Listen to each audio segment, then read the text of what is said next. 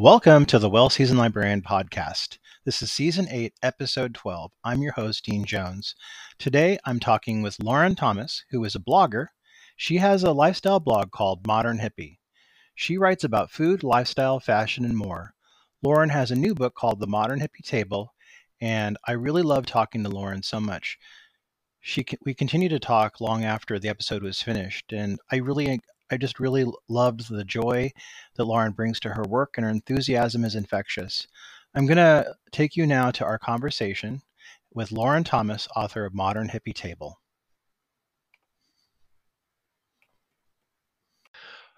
Welcome to the Well-Seasoned Librarian podcast. I'm your host, Dean Jones. Today, I'm talking with Lauren Thomas, who is a blogger who has a lifestyle blog called Modern Hippie, where she writes about food, lifestyle, fashion, and more. Lauren has a new book called The Modern Hippie Table, and it's her first book. Lauren, welcome to the podcast. Hi, thanks for having me. Now, Lauren, for our listeners who may not yet be familiar with your work, can you tell us a little bit about yourself? Yes, well, I'm not a traditional cookbook author, but my cookbook is a lifestyle cookbook. And I guess I'll just start by saying I grew up in a family that was a traditional Jewish family, and there was a lot of cooking and holidays and traditions and hosting. And that really was where my love affair with hosting began. I just paid attention, and I always just loved the whole ambiance that was at my grandparents' house when they hosted parties or gatherings. And I just really paid attention to all that went on with that. And of course, paid attention to the kitchen and didn't realize that it was because I had such a passion for it at the time. I went on to study. I went to an art high school for painting. I was real heavy into visual arts. Realized I didn't want to go to an art school or be an artist for a living. So I went on to study psychology in college. Oh, nice. Ended up getting my master's in psychology, and realizing I didn't want to sit behind a desk and see patients all day. Yeah. However, my studies really lended itself to being very aware of how people feel. And that has carried over to my love of hosting and making people, whether it's my family or friends, feel special when they come into my home. You're very well known for your website, Modern Hippie Table, and it's a really beautiful website that details a lot of different facets of what you're talking about: fashion, entertaining, travel, and food. How did you start writing this? Where did that come in for you? Yeah, so I have had various blogs too, because I love to write. I love to tell stories through pictures and through writing. And social media, specifically Instagram, is a great vehicle for that, great platform. And I was just sort of telling stories about my life and how we travel in our sometimes in our little camper, or whether we're traveling to Europe. I love sharing that. And I love, and I realized that by telling these stories, whether it was in my travels or in my kitchen, the way that I told them was in a way that showed the process as much as the finished product. And I started to be very aware that people, picked up on this and were intrigued by that process. And people wanted to know not only what I was making, but also, well, how do you manage to make that after you've had a busy day running around? How do you still entertain? So by sharing that process and that growing curiosity on my website, my blog, my social media, I realized that there was a real need for, or I guess a draw of this kind of lifestyle. So that's sort of how I started to grow my following, and it was great. Your website is just gorgeous. You do an amazing job on it. It's just visually stunning. Thank you. Yeah, was that organic with you? Did you kind of think about all this before you started it, or did it just kind of all come together for you? Organic. I think just knowing now what you know about my background, generally speaking, in the arts and social sciences, there just is a real innate ability within me to recognize that there's such a visual component to what I do, and that I love seeing and following other people with sort of lifestyle blogs and who travel or whatever it is that they do. I don't care if they a flight attendant or a donut shop employee. I'm always really, when people can tell a good story, I'm very intrigued. Yeah. Now, you talked about the fact that you studied psychology and you're a psychologist. I worked with psychology students as a librarian for 17 years. And I know for a fact that it is one of the toughest things you could possibly do in your life is to be a psychology student. Mm-hmm. And this for me ties into, you talk about imposter syndrome and chasing your dreams. It's very hard to be a psychologist. And did this kind of tie into that? Because I know that getting through that process of going through all the classes, which are really, really hard. I don't think people really realize how hard psychology is to study. Did this kind of tie into later on writing about imposter syndrome and chasing your dreams? How did that kind of struggle to get through that program? And it is a struggle. Did that kind of led to that other thing? Yes, it did. Very much so, because even though I am so proud of the finished product of this book, I am more passionate about sharing the journey that it took to get there. And I don't mean the process that it took from start to finish to, conception of the book to finishing the book. I mean the journey, and I mean the life's journey. I'm 43 years old. I'm married to an international award-winning architect, and felt like a lot of my life I was living in the passenger seat, right? Yeah. Of his life, sort of lost in the roles of being a mother, being a wife, and women especially suffer with imposter syndrome more so because, for those of you who don't know what it means, it's when an individual doubts their skills and talents and has a fear of being exposed as a fraud. Even the most highly trained people will tell you they feel this. And it really, it's interesting because no matter how much evidence you have otherwise, you just really struggle with, for me, I struggled with being in the driver's seat of my own story and my own life. And so when I went through some therapy myself, I realized that many of us don't set goals because we don't think we're worthy of them. And, for me, in my case, it was feeling scared of my own success versus my own failure, because I thought, what would that success look like within my family unit? What would be compromised with that? And like women like myself, we tend to identify with just being a wife or a woman and those roles that come along with it. So, and along those lines, it's easy to dream about what you want. But in between where you are and what you want, there's a tremendous amount of work and exploration and things that you have to work through to get there.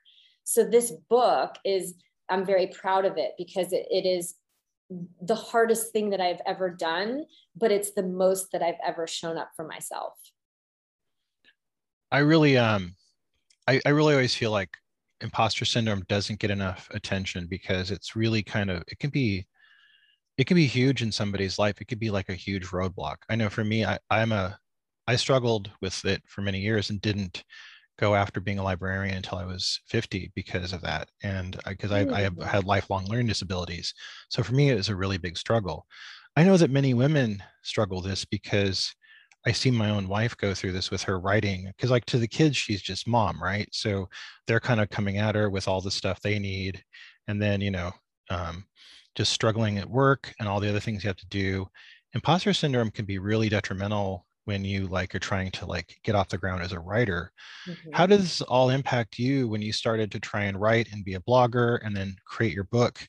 What were some of these roadblocks that you had? How did you kind of struggle with imposter syndrome? I think that we all have a personal lie that's deep rooted within us, that we tell ourselves over and over again based on experiences that in our lives, probably mostly from our childhood. And for me, there's a couple, but it's that I tend to give up when something gets too hard because of what I was saying before. I'm afraid of my own success, that my light is going to be too bright for my family, because that means my success might take me away from them, that my success might isolate me from friends who are maybe stuck and maybe are intimidated by my growth.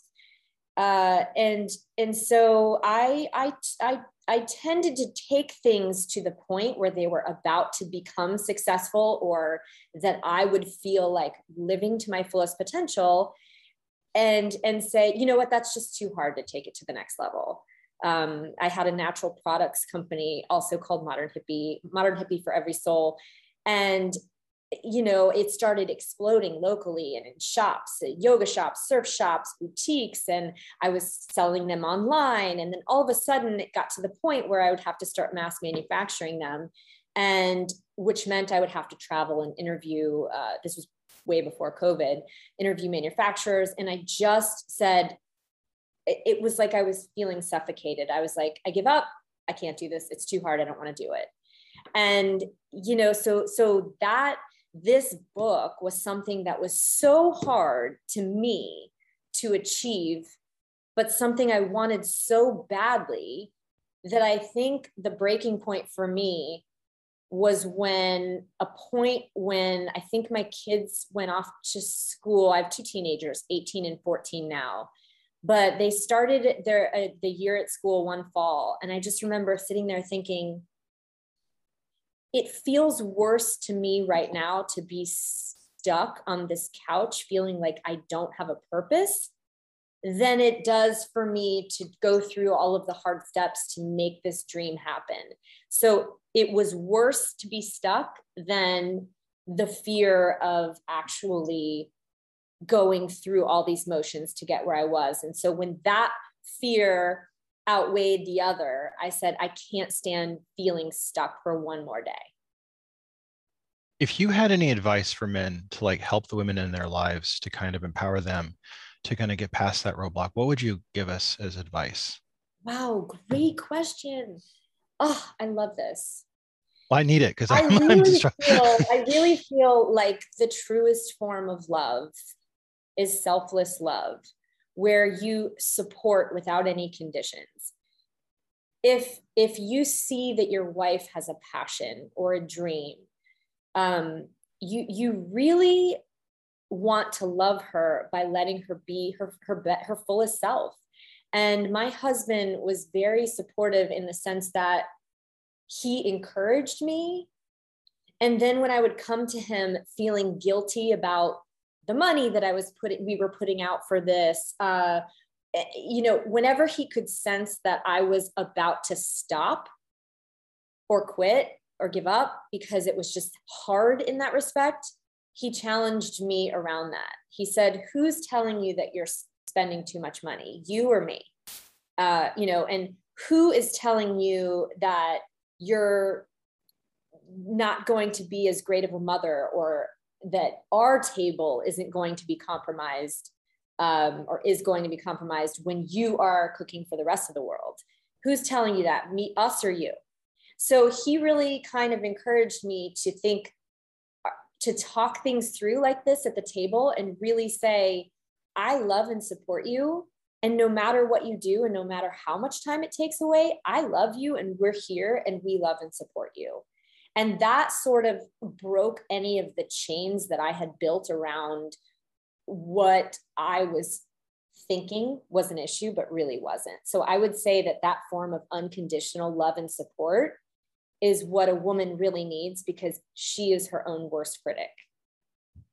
Thank you for this, because as a man, I needed to hear this to kind of help support my wife in her creative endeavors. So thank you. Oh, I love it. I love it. Where did the term modern hippie come from for you? Modern hippie is a term that I use as laid back elegance. It's not, some woman walking around, half her body, with her hair in braids and the other half the leather skirt. Mm-hmm. It's not that. It's more of a lifestyle. You can be a good hostess and a good cook and not slave away in the kitchen all day. Yeah. You can create an elegant tablescape without expensive linens. And really the essence of modern hippie is that you can make people feel really good just by being present when you're in their presence. And so, kind of going back to a time when people weren't running in a million directions with travel sports and just, back then dinner was a very important meal. You can come home after school, go play with your friends in the neighborhood, but everyone needs to be home for dinner. And there was such an importance around that we have lost in this generation, and COVID sort of brought back to the forefront. So, the term modern hippie is just kind of a catchy, fun phrase for just really prioritizing family, and also for just kind of just taking a step back, creating more of those laid back atmospheres that make people feel special without feeling like you have to be stiff and have all this money and so much time. This episode is sponsored by Culinary Historians of Northern California, a Bay Area educational group dedicated to the study of food, drink, and culture in human history.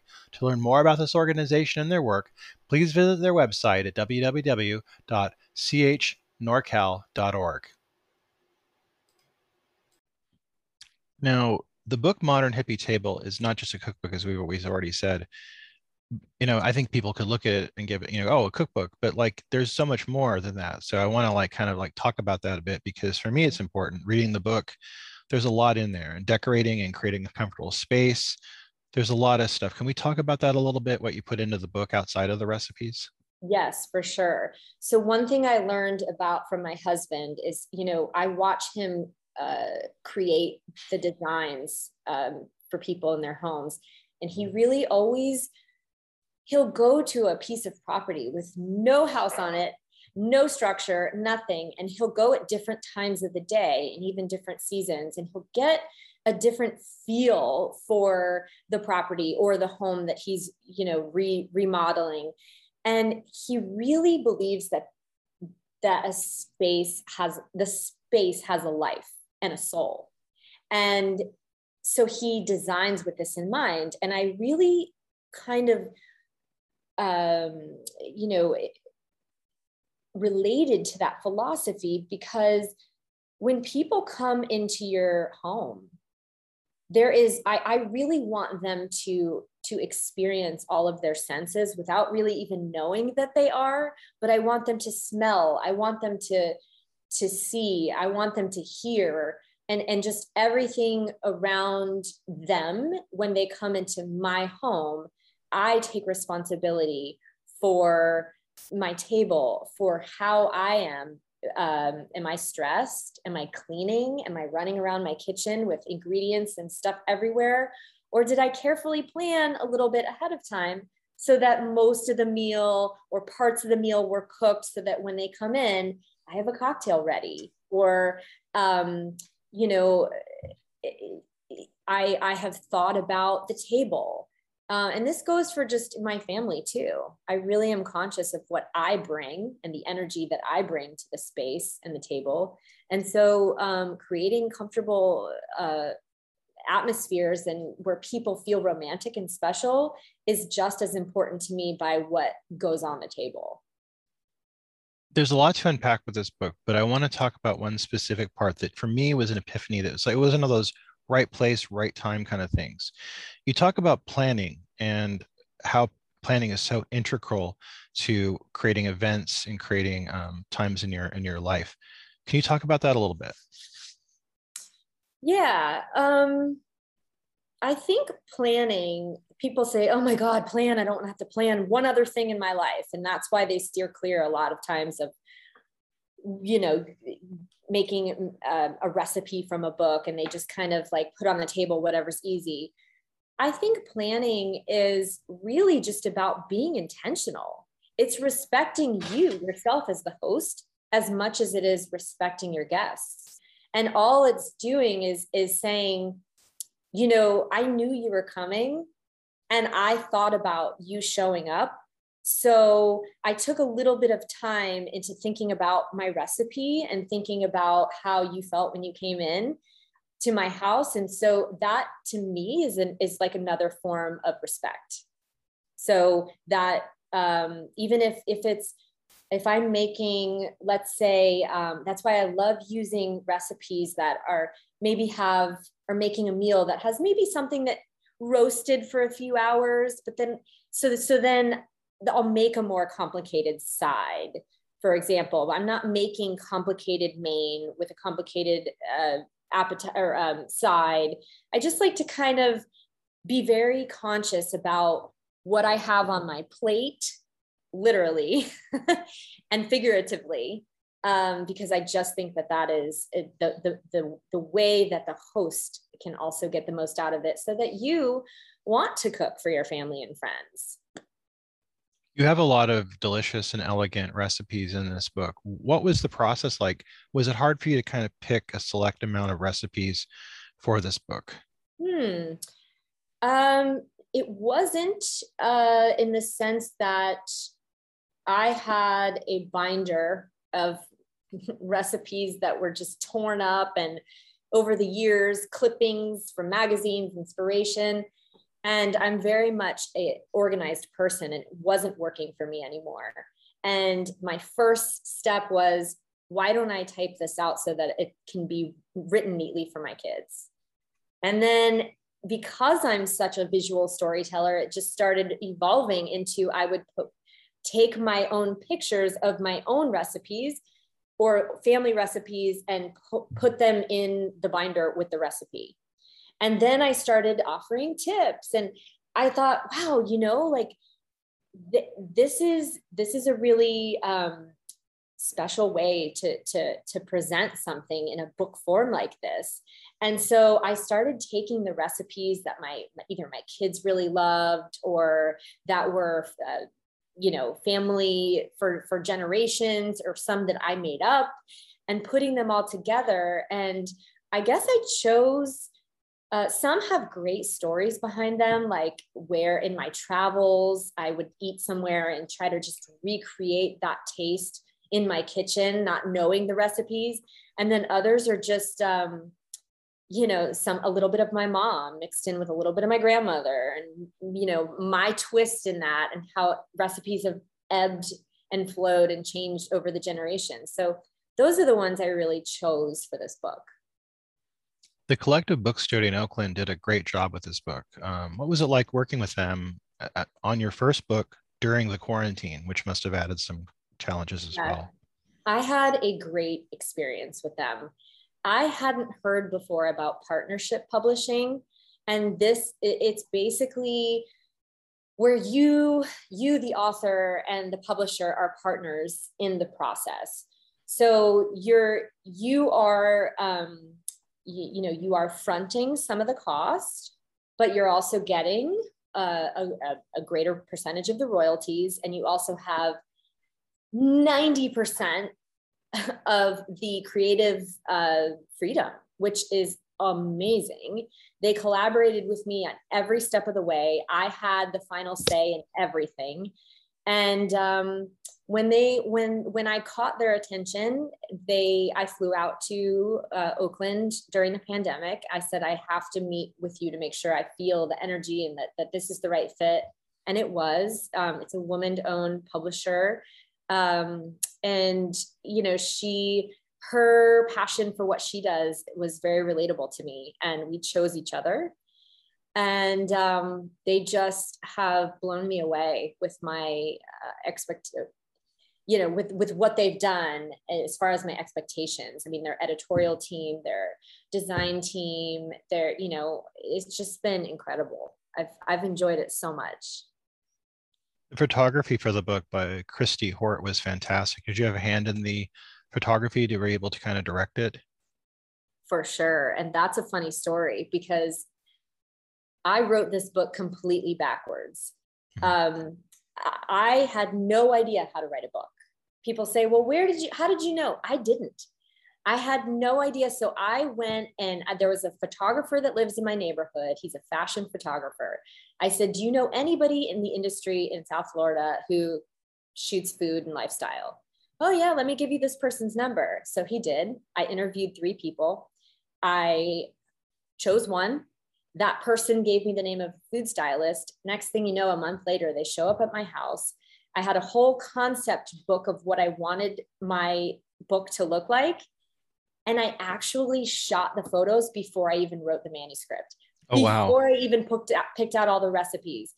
And it was so backwards that I didn't realize it. But the beauty of life is this: if you don't know how to do something, do it anyway. Because if you are going with and following your passion the right way, there is no right way.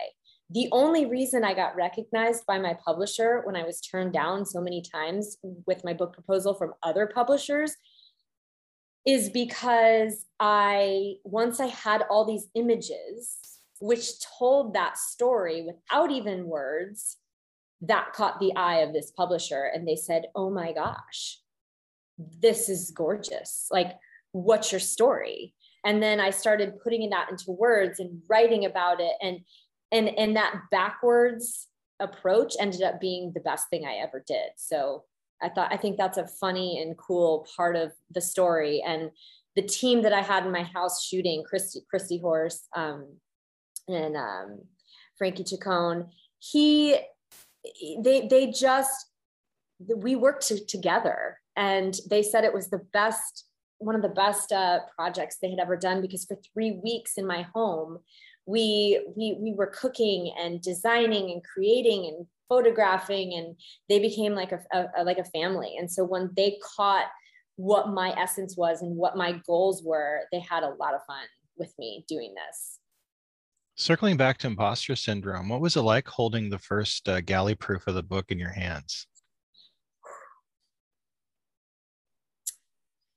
Funny enough, when I received the first hand-bound copy, I was emotionless, and it really struck me. I said, well, aren't I supposed to cry or like be super proud? Like, how am I supposed to be right now? Because I'm really not feeling anything. And once I processed that with my husband, it was sort of a delayed reaction of I just wasn't allowing myself to believe that I had truly created this. That it wasn't real. And it wasn't until really like after kind of reviews started coming in, and I'm not talking about just like, from forward reviews or influencers or people in the industry, but also too like my family and my kids and the people who saw me working hard on this. It's sort of like they gave me permission to say, Mom, this is incredible, or look what you created. And then my daughter said, Mom, on my college application, I wrote that my dad's an architect, and now I can say my mom's an author. And that just like the floodgates opened, and the emotion came out of me that, oh my gosh, that yes, that's who I am. I am a published author. And from that point on, I felt, okay, I need to really feel this, because you can never write your first book again. Now, I want to ask too, who are some of your favorite cooking and lifestyle authors that you like to read? Okay, so published, I think there's I've always really, one of the more famous ones is Giada. Giada was the first one to me who came out with like a lifestyle book 10 plus years ago, lifestyle cookbook, where she had nuggets and tidbits between the chapters of what was in her purse, tips on how to eat out. How did she eat when she traveled? What did she pack? What did she do on the plane? And I really was so much more drawn to those tidbits in the book than I was even some of the recipes. And I thought, wow, she just gave people permission to talk about the process. It's like Laird Hamilton's a famous surfer and everyone loves to watch him surf, but I really want to know, and people want to know, what do you eat for breakfast? What is your fuel? People want to know what my husband is, how he draws, more than they want to see the finished rendering of their house. It's like, oh, wow, let me see you draw. Right. So, yeah, the process behind how that's all done is just equally as important. And yeah. Now, I got to ask, I'd be really surprised if Home and Garden Network and other channels aren't beating down a path to your door.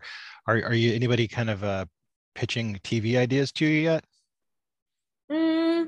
So I've just been doing a lot of a combination of live and live, but in studio and in my own kitchen. So I think I'm kind of just getting used to the TV aspect of it all. Would you want to do that if they were offered? Yeah, it's a good question. I enjoy being live in person more than I do in a studio. So I would enjoy interacting with other people, feeding off other people's energy more so than I'm in a kitchen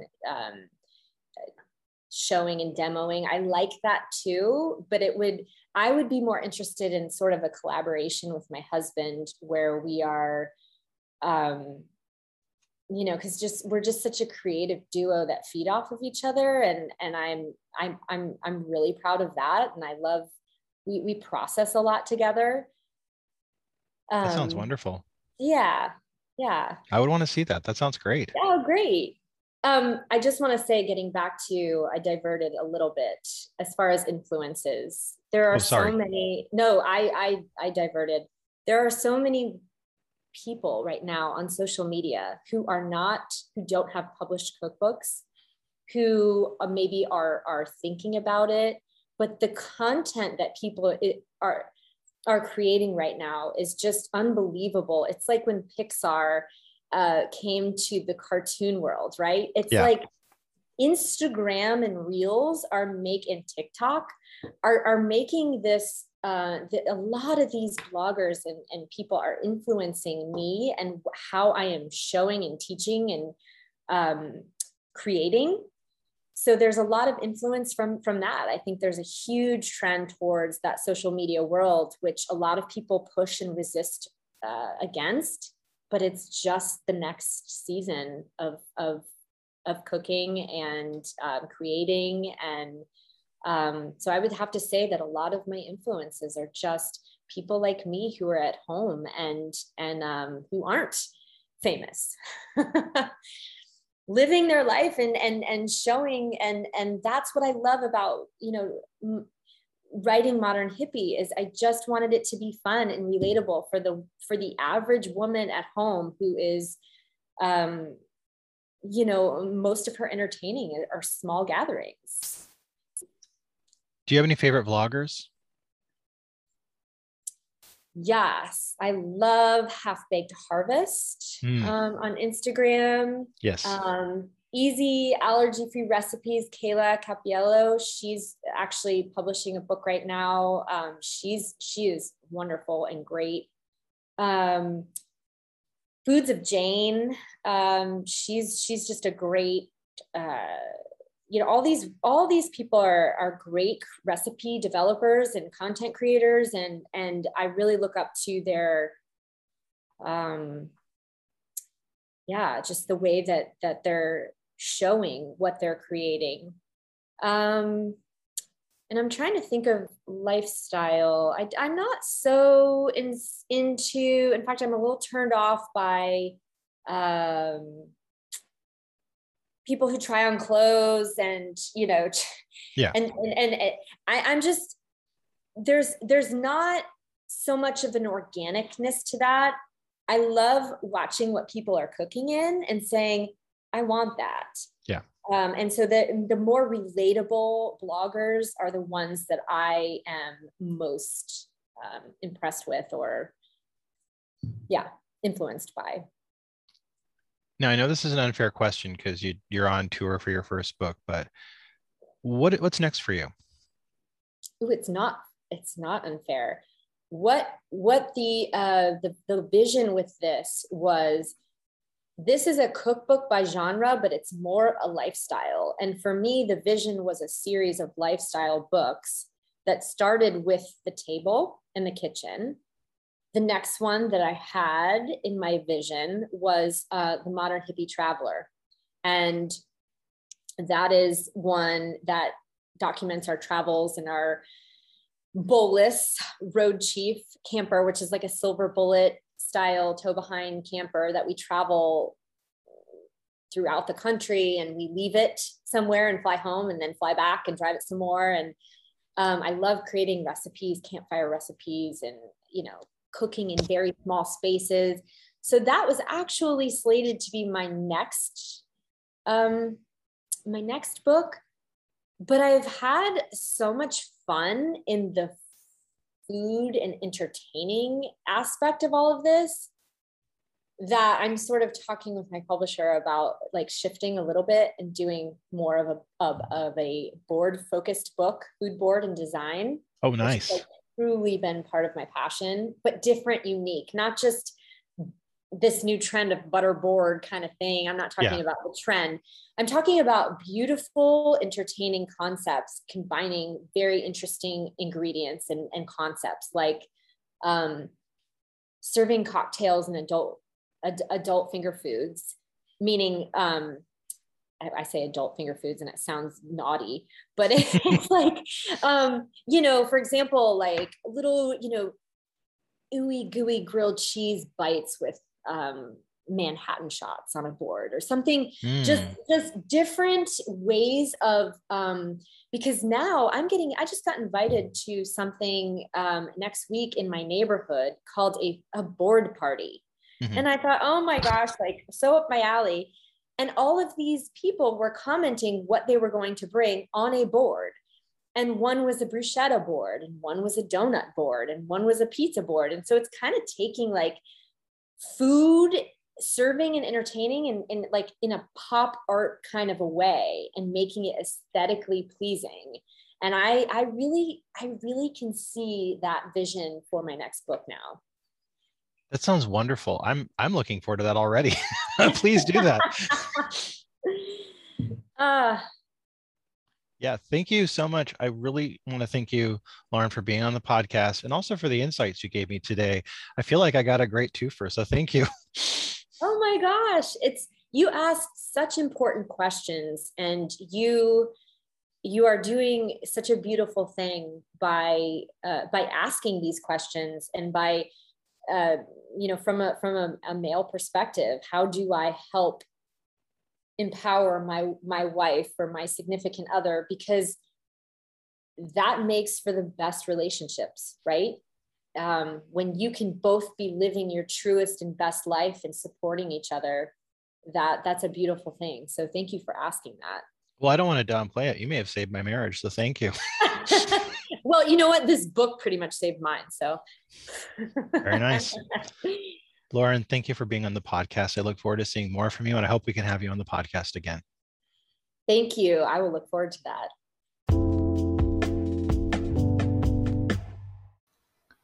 That was my conversation with Lauren Thomas, whose book, The Modern Hippie Table, is out now. We have links to it in the bio, and you can also purchase it at all better bookstores. Please join us next week. We're going to have quite a few guests on next week.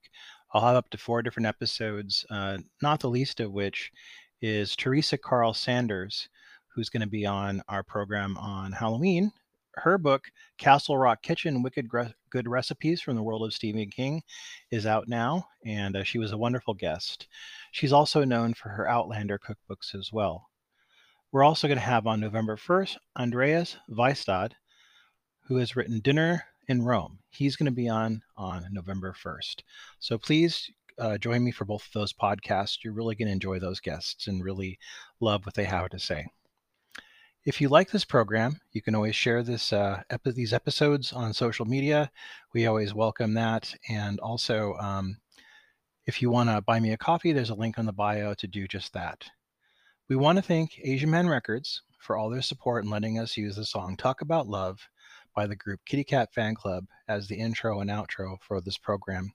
You can go to their website, Asian Man Records, and buy some of the merch and buy some of the albums by bands that they sponsor. They have a lot of really great bands on that label, and I urge you to listen to them all. Hope you have a really good day, and all these chefs that I'm talking to, these cooks, will inspire you to do some great cooking. Keep on cooking.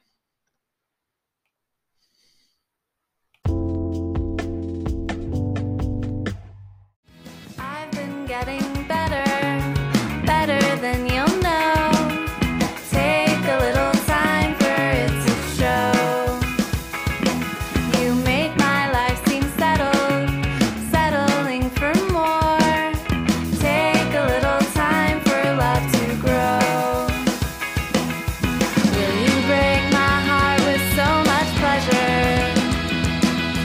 Will you talk around for all to hear when you talk about love?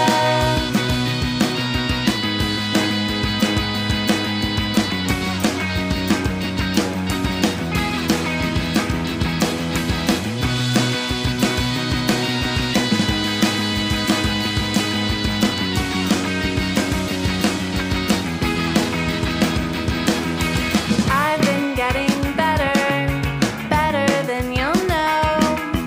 Take a little time for it to show. You make my life seem settled, settling for more. Take a little time for love to grow. Will you break my heart with so much pleasure?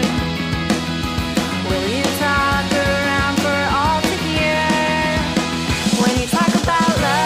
All you want from me is love, sweet love from me. All you want from me is love, sweet love from me. All you want from me is love, sweet love from me. All you want from me is love, sweet love from me. Mom deserves the best, and there's no better place to shop for Mother's Day than Whole Foods Market. They're your destination for unbeatable savings, from premium gifts to show-stopping flowers and irresistible desserts. Start by saving 33% with Prime on all body care and candles. Then get a 15-stem bunch of tulips for just $9.99 each with Prime. Round out Mom's menu with festive rosé, irresistible berry chantilly cake, and more special treats. Come celebrate Mother's Day at Whole Foods Market.